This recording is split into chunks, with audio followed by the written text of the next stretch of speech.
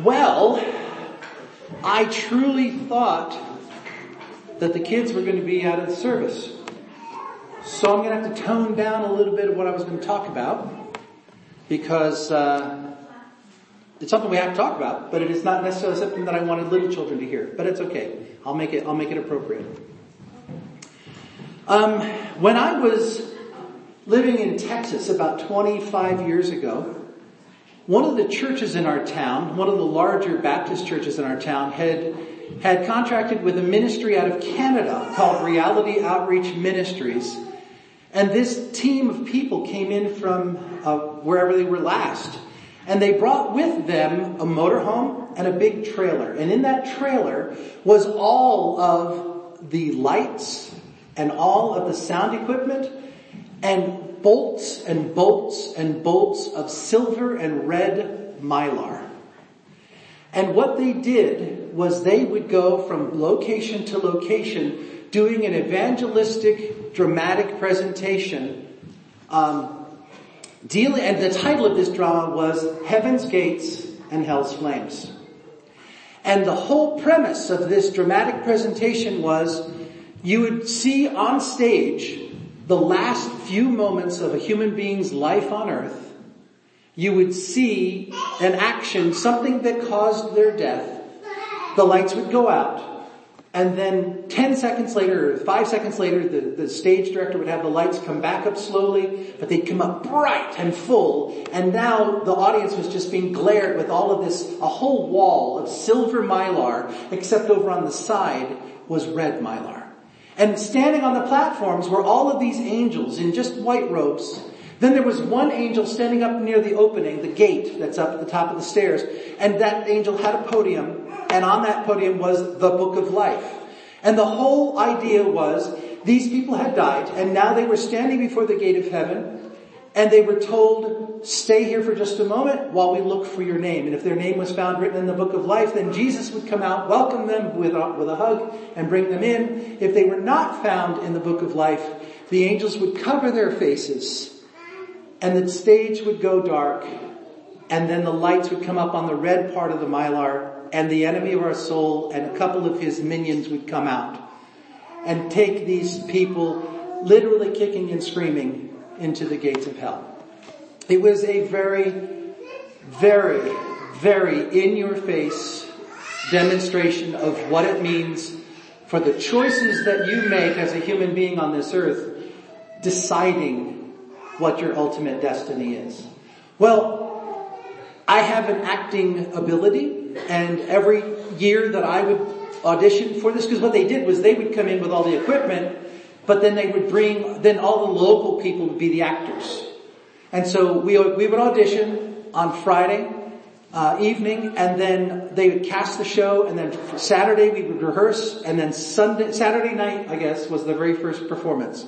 So you would be audition on Friday night, get your part, have the night to memorize your lines, and then on Saturday morning they would do the rehearsals all the way up until like 3 p.m. Then you'd go home, eat, shower, dress, whatever, come back and do the very first performance, then do another performance Monday night, do another performance Sunday night, then Monday night, and then they would go on to the next location. Well, 3 years out of the 4 years that this church brought this group, I was cast as the enemy of our souls. And it was my job to make the enemy of our souls real to the audience. And I chose to portray the enemy of our souls as someone who is insane with their jealousy over God and God's power. And they were so enraged that they had lost their place in heaven, that they just were so insanely angry and jealous and that they were dangerous. And so it was a very hard thing to do. There is one, and again, the kids are here, so I don't want to get into it very deeply, but there was this one scene where a family are driving in their minivan home from church, mom, dad, and the 3 kids. And then the other side of the stage, there's a father and a son. And the son is about 13 years old. And they're driving home from church. They all had been at the same church. And the family of 5, they're all rejoicing because the youngest member of their family that morning went down to the altar and gave her heart to the Lord at the altar call when the pastor made the altar call, and the little girl gave her heart to Jesus. And the other family, the boy says to his dad, you know, Dad, when the pastor gave the altar call this morning, I really felt like I wanted to go down and talk to God about my sins, but I was kind of scared, and you know, you've never done that. I've never seen you talk about God or anything like that. And so, Dad, I just didn't know what to do, and I wanted to talk with you before I actually went down there. So can we talk? And while the dad's driving, he says, son, your mother, she's got enough religion for the both of us. We don't need to have that kind of a crutch in our life. He said, I think you got plenty of time in your world, in your life to make that kind of decision. You don't need to do it now. You're only 13. And both cars crash. The lights go out. The lights of heaven come up, and the family of 5 stand up while the father and son stay on the ground. Family of 5 stand up. They're rejoicing. They recognize where they're at. And finally the father turns to the youngest and said, and you gave your heart to Jesus just in time. Look, here he comes. And Jesus comes out of heaven and welcomes the entire family, and they walk into heaven. And then the lights dim. And then the lights come back up, and the father and son stand up, and the boy's like, Dad, where are we? What's going on? Son, I think I made a horrible mistake. Oh son, please forgive me. Oh son, Dad, you stop it. You're making me scared. Dad, please. And you've got to help us. And they're talking to the angel. Please let us in. Please. My son, he's just a kid. He didn't know any better. It was my fault. Don't let my son go to... And the angel goes, I'm sorry. Everyone covers their eyes. The lights come up on the gate of hell. And the enemy of our soul comes out. And he grabs the father by the nape of the neck and he says, thanks, Dad. We almost lost the boy. But you got him for us. Take him. And then the little boy goes off screaming and the father goes off screaming. It's a horrible, horrible, horrible, horrible thing. And I do not like, from that moment to this, I do not like even honoring that being by calling him by name. And if I were to be asked to do that again today, I don't think I could do it. I honestly don't. I think my heart is soured towards that. Not that I don't want to be evangelistic, but I don't want to in any way honor that. I don't want to in any way glorify that. Even though I was doing something that made it distasteful and made it hard for people to watch and made it apparent that there was a lot of anger and enmity between that and God, I just don't like honoring that. However, it is not something that you can ignore if you read the Bible. There is indeed an enemy of our souls that is very prominent. The one thing that I do hate as I see our world looking at it is I saw even this morning an image when I was looking for the image that I wanted for the screen this morning using 1 John chapter 4 verse 4. Greater is he that is in you than he that is in the world. I literally found an image that some pastor had put together with that scripture that showed Jesus arm wrestling with the enemy of our soul. And the earth was in the balance. I mean, literally the earth was here. Jesus was on one side. The enemy was on the other side. They had their elbows resting on the earth. And they were arm wrestling for who's going to win the earth. You see, the world has this mindset that the enemy of our soul is equal to. And that's not the case. The enemy of our soul is a created being subject to the triune God. The enemy of our soul is a created being who rebelled against the authority of the triune God and ended up getting cast out of the presence of God and was placed on this earth for a period of time. Why? I have no idea. That has never been revealed to us. But somehow, some way, the Father has ordained that the enemy of our soul will be part of the interplay with human beings as they are coming into or being drawn into relationship with God, the Father. And the text from this morning addresses just that. 1 John chapter 3 verse 8 simply says, before I get into this, I wanted to let you know, I hate it when pastors go through 25 different scriptures and pass and forth and back and forth and back and forth. But unfortunately, that's what we're doing this morning. So there's your list. Take your pictures, write them down. You got 20 minutes to get them all written down. But these, and they are in the order that we're going to be doing. So we will read each one of them. We're going to talk about each one of them. It won't take as long as it looks.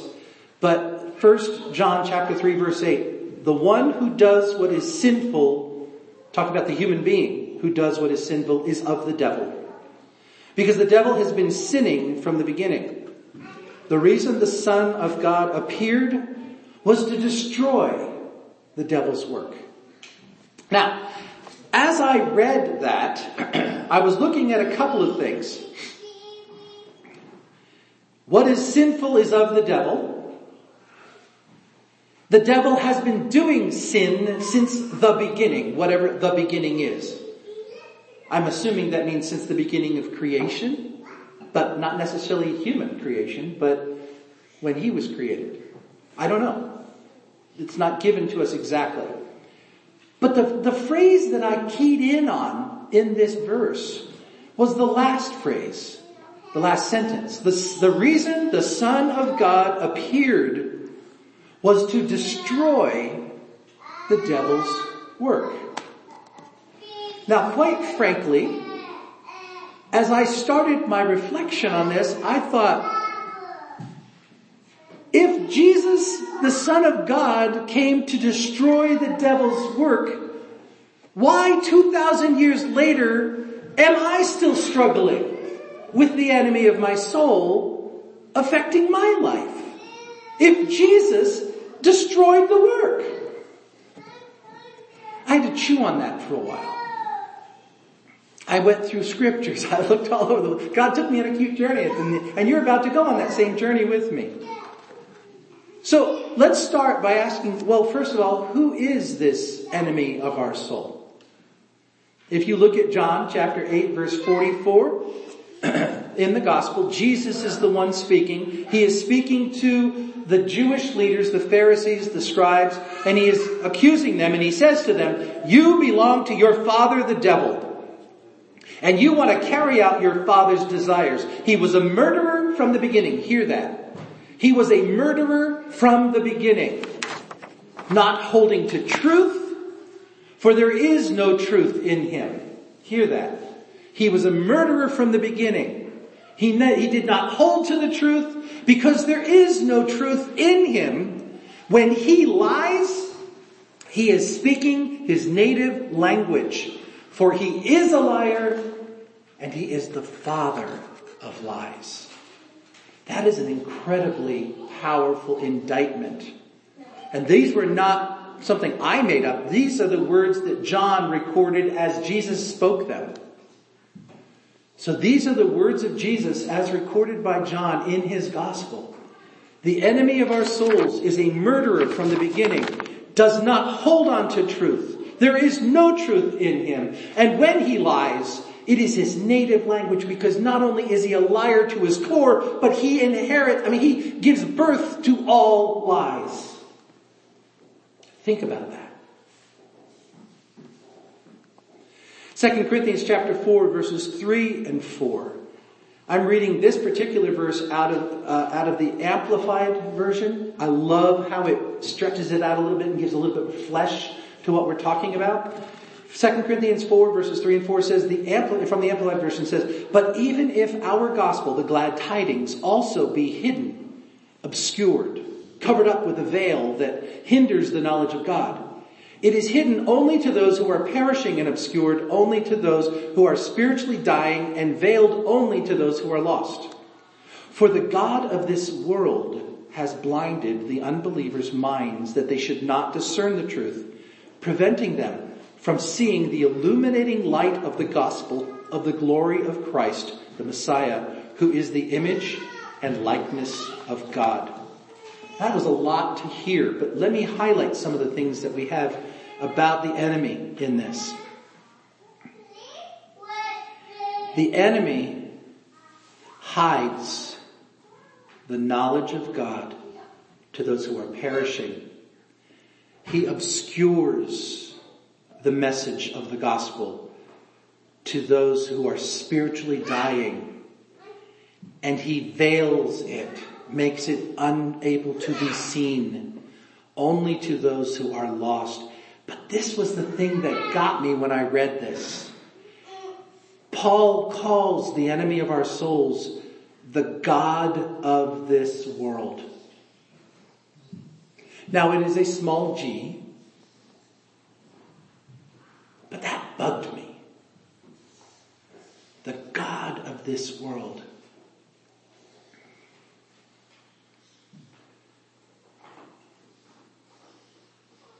There's power there that says that he has limited, but he has power. It says he has authority. Limited authority, but he has authority. It says he is worshipped. Obviously not by Christians, but the enemy of our souls receives worship as a God. This is horrible to think about, but it's reality. And I personally know people from my own acquaintance, not in this community necessarily, but people that I've come across who were worshipers of the enemy, who have since changed and are now Christian and in right relationship with God. But they indeed not only believed in, but served, not only believed and served, but they truly offered worship to the enemy of my soul. That's who this is.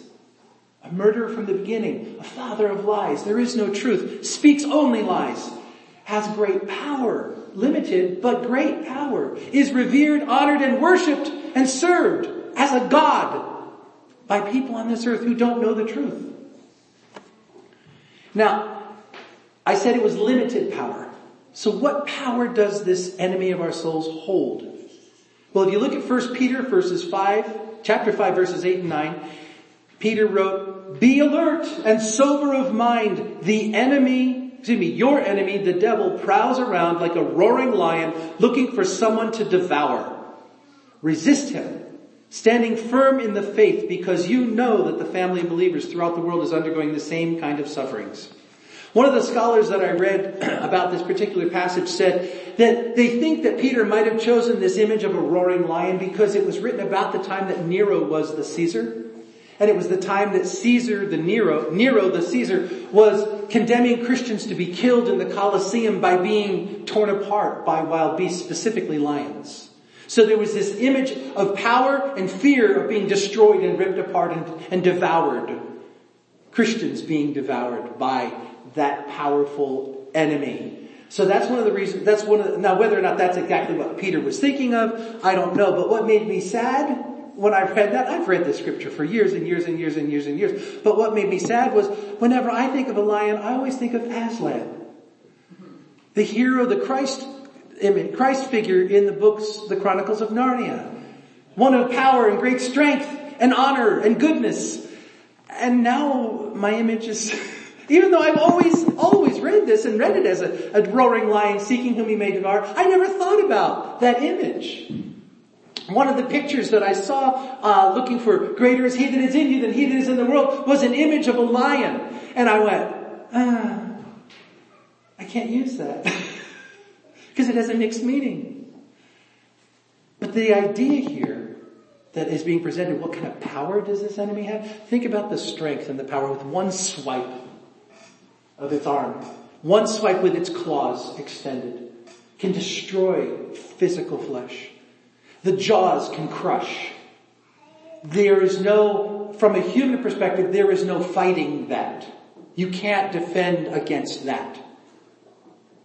It is almost certain death when that finally connects with you. It's a horrible, horrible image, but it is a statement of the power that the enemy of our souls has. Ephesians chapter 2 verses 1 through 3 says, "As for you, you were dead in your transgressions and sins." Talking about when you were veiled from the truth by the enemy of your souls. Verse 2, "In which you used to live when you followed the ways of this world and the ruler of the kingdom of the air, the spirit who is now at work in those who are disobedient. All of us who lived among them at one time, gratifying the cravings of our flesh and following its desires and thoughts, like the rest, we were by nature deserving of wrath. So what is the power we see here? We see that he is the ruler of the kingdom of the air. Quite honestly, I don't fully understand that, other than to say God has authorized the enemy of my soul to have authority as a ruler over the sphere that surrounds the ball that is the earth. I can't understand other than to say like the first or the second heaven, if you have any understanding of what that would be. The first heaven would be our atmosphere. The second heaven would be outer space. The third heaven would be heaven. And so somehow, some way, the enemy of my soul has authority to be a ruler within this sphere, this atmosphere, if you will. Think about what we talked about last Sunday night with Daniel. And the angel that was sent as a dispatch to answer the prayer that Daniel had prayed. It took him 21 days to respond to the prayer. Not that he wasn't dispatched immediately, but it took him 21 days to get from the time he was dispatched to actually be in Daniel's presence, because a battle was going on in the air, in the atmosphere above Daniel. And that is what this is referring to. The enemy of our souls has some type of authority over the earth.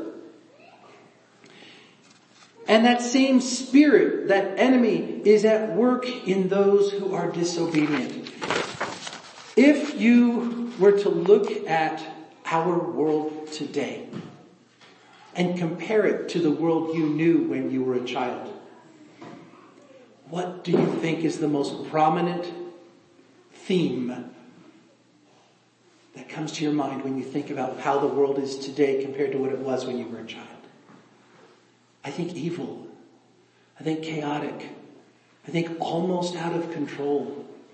Who in the world as a child would have ever even dreamed that somebody would have gone into a church or a synagogue and shot people just because they were going to church? How many of you went to school worried that anybody would break into your school and shoot you while you were in your classroom? I have a daughter that did. That was 20 years ago. I can remember we had come back, we were at the church. It was a Saturday evening or late Saturday evening. And the person who was supposed to meet us at the church had forgotten to come. So we didn't have access to get into the building. So we're standing in the parking lot waiting for moms and dads to come and pick up all the kids. And there was a light on in the hallway upstairs, and there was a window up on the second floor of the church. And I jokingly said, "Oh my goodness, there's somebody in the window." And my daughter went into a full-blown freak out, panic attack, snotty-nosed hysterics.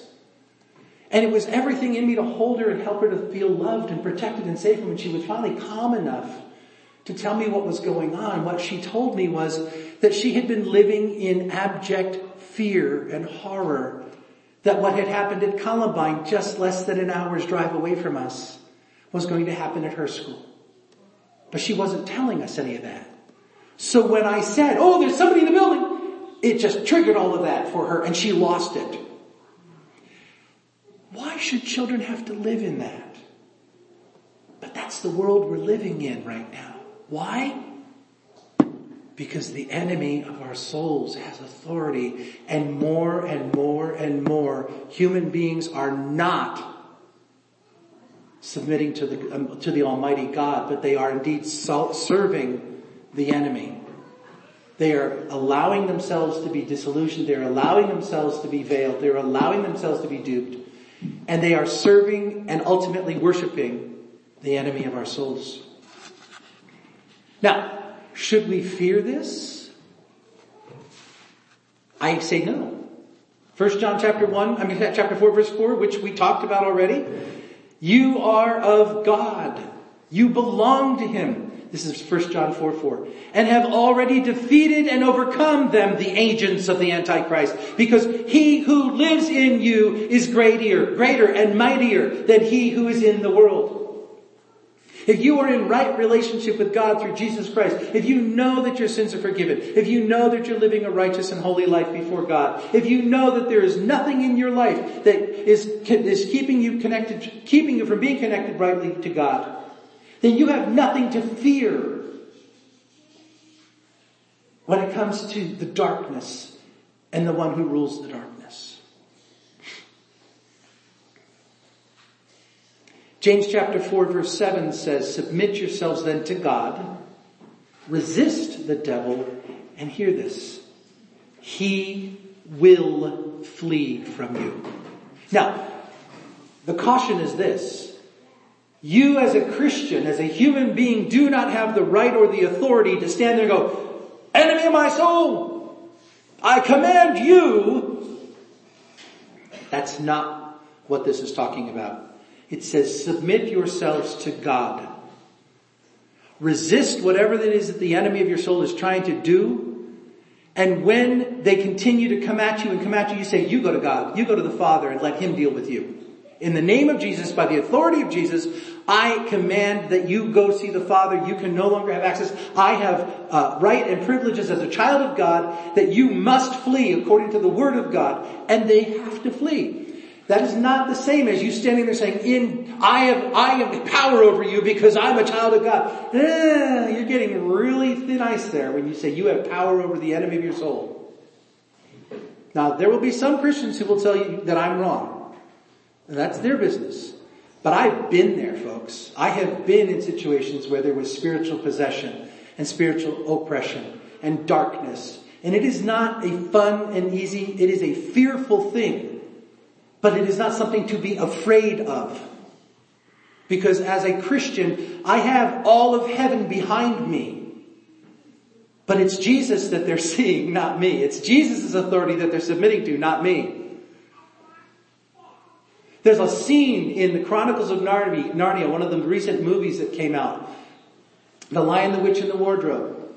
And at one point, Lucy, the youngest of the Pevensey children, is standing at this bridge. And she's standing there trying to fend off the enemy. And she lifts up the small dagger, the short little knife that Father Christmas gave her as a weapon. And she's holding it as best she can. This little 8 or 9 or 10-year-old girl, she's just standing there holding it. And all of a sudden the enemy goes, "Oh!" and turns and runs. And she's like, wow. Well, then the camera pans back and you see Aslan is standing right behind her going.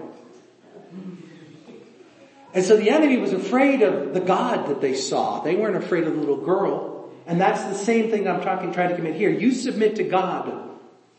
You resist. You stand there and say, in Ephesians it tells you, put on the armor of God and stand firm.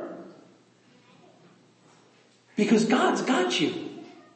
The other thing that's interesting about the armor of God, it never talks about anything on your back. It's always a breastplate and the feet and the boots and the shield and the helmet, but it doesn't talk anything about your back. And I've heard teaching that said if you turn and run, you're all exposed. But if you stand there with your protection on and God at your back, nothing can get you. Now, this is now bringing me to the question that I presented at the very beginning. We know who the enemy is. We know what the enemy's power is. We know that we shouldn't fear the enemy. But if the reason Jesus, the Son of God, appeared was to destroy the devil's work, why does it seem that the devil still has power? And Hebrews gave me some insight. Hebrews chapter 2 verse 14 and 18 says, since the children have flesh and blood, he, Jesus, too shared in their humanity, so that by Jesus' death he might break the power of him who holds the power of death. That is, the devil. And free those who all their lives were held in slavery by their fear of death. For surely it is not angels he helps, but Abraham's descendants. And for this reason, he had to be made like them, fully human in every way, in order that he might become a merciful and faithful high priest in service to God, and that he might make atonement for the sins of the people, because he himself suffered when he was tempted. He is able to help those who are also being tempted. But this statement at the beginning, Jesus came to break the power of him who holds the power of death. I don't know your testimony. I know my testimony. I have literally been carried by ambulance to the hospital because I thought I was having a heart attack. I was in my office downstairs. My wife was in the house. I could not get her. I couldn't reach her by phone. I tried calling Carolyn Purdy. I couldn't reach her. Finally, I called 911. The ambulance came. Carolyn came. My wife came. Everybody's there. They're literally doing all this stuff, giving me all the medications, hauling me out on the gurney, putting me in the ambulance and heading me to the hospital. I truly thought I was dying. I truly did. Do you know what my response was while I was holding on to the phone with the 911 operator? While the 911 operator was assuring me that somebody was on their way and not letting me go on the phone, I was with my right hand writing a note to my wife and my children. And I was telling them that I love them. And I was telling them that I was in my right relationship with God the Father through the blood of Christ. And I had no fear of where I was heading. And that I promised I would see them when they came to join me. That's what I have as reality for me. I do not fear dying. I don't want to suffocate, okay? I'd rather fall asleep and not wake up. But I do not fear dying. I do not fear going on beyond what this life is. Because I know that my life has been secured by the power of Jesus' blood and the presence of the Holy Spirit of God. So I don't have to be afraid of the enemy. He can't do anything to me. Maybe he can hurt my body. Maybe he can take away my car. Maybe he can make me sick. Maybe he can take away my money. But he can't hurt me. It's kind of like the story of Job. Think about it. God gave him authority to do bad stuff, but he said, but you may not touch him. He then gave him authority to touch his health, but you still may not touch his spirit or his soul. You may not take his life, because that's mine. So that's the power that Jesus came and broke, was the power of the enemy for us to fear death. Ephesians chapter 2. We've already looked at 1 through 3. Now let's look at 4 and 5. But because of God's great love for us, God, who is rich in mercy, made us alive with Christ even when we were dead in transgressions. It is by grace that you have been saved.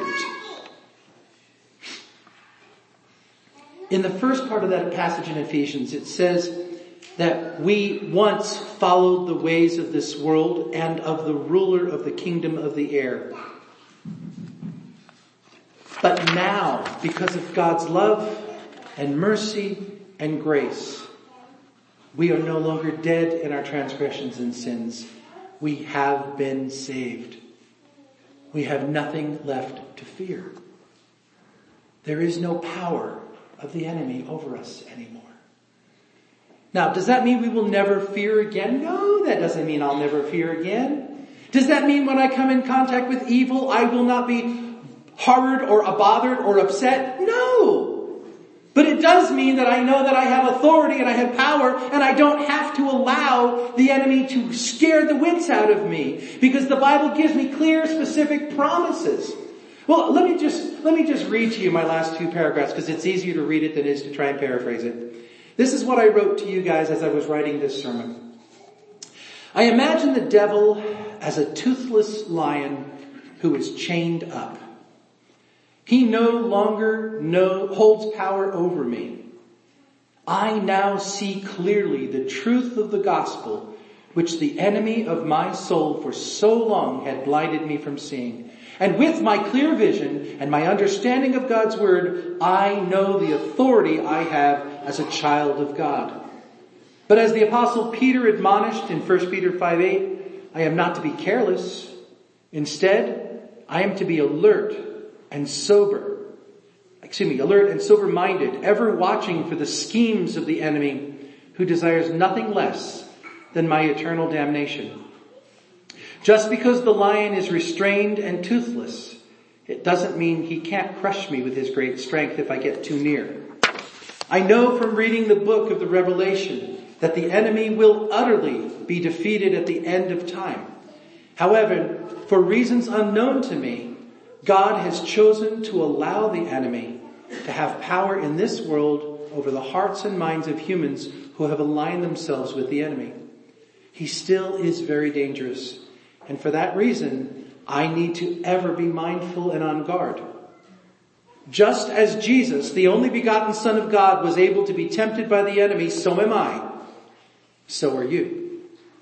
Following Jesus' example, we must know the scriptures so well that when the enemy tries to tempt us, we can counter the lie with the truth found in scripture. One truth we must always remember is the one found in 1 Corinthians chapter 10, verse 13. For no temptation, no trial regarded as enticing to sin, no matter how it comes or where it leads, no temptation has overcome you and laid hold on you that is not common to humanity. That is, no temptation or trial has come to you that is beyond human resistance, and that it is not adjusted and adapted and belonging to human experience, and such as any human can bear. But God is faithful to His word and to His compassionate nature. He can be trusted not to let you be tempted and tried and essayed beyond your ability and strength of resistance and your power to endure. But with the temptation, God will always also provide the way out, a means of escape to a landing place, that you may be capable and strong and powerful to bear up under it patiently. That's a powerful promise. 1 Corinthians 10:13. And then finally, the enemy's work has been destroyed by Jesus. He can no longer keep us blinded to the truth. But that doesn't mean the enemy isn't always searching for ways to cause us to turn from the truth and the author of that truth. We must ever be on guard. We must not walk so close to the danger that the enemy can reach out and snag us with his claws. And if the enemy does try to snag us, we must submit ourselves to God. We must resist the temptation. And God will always provide us with a way out. And as my friend Evelyn would say, Pastor, that's a good word.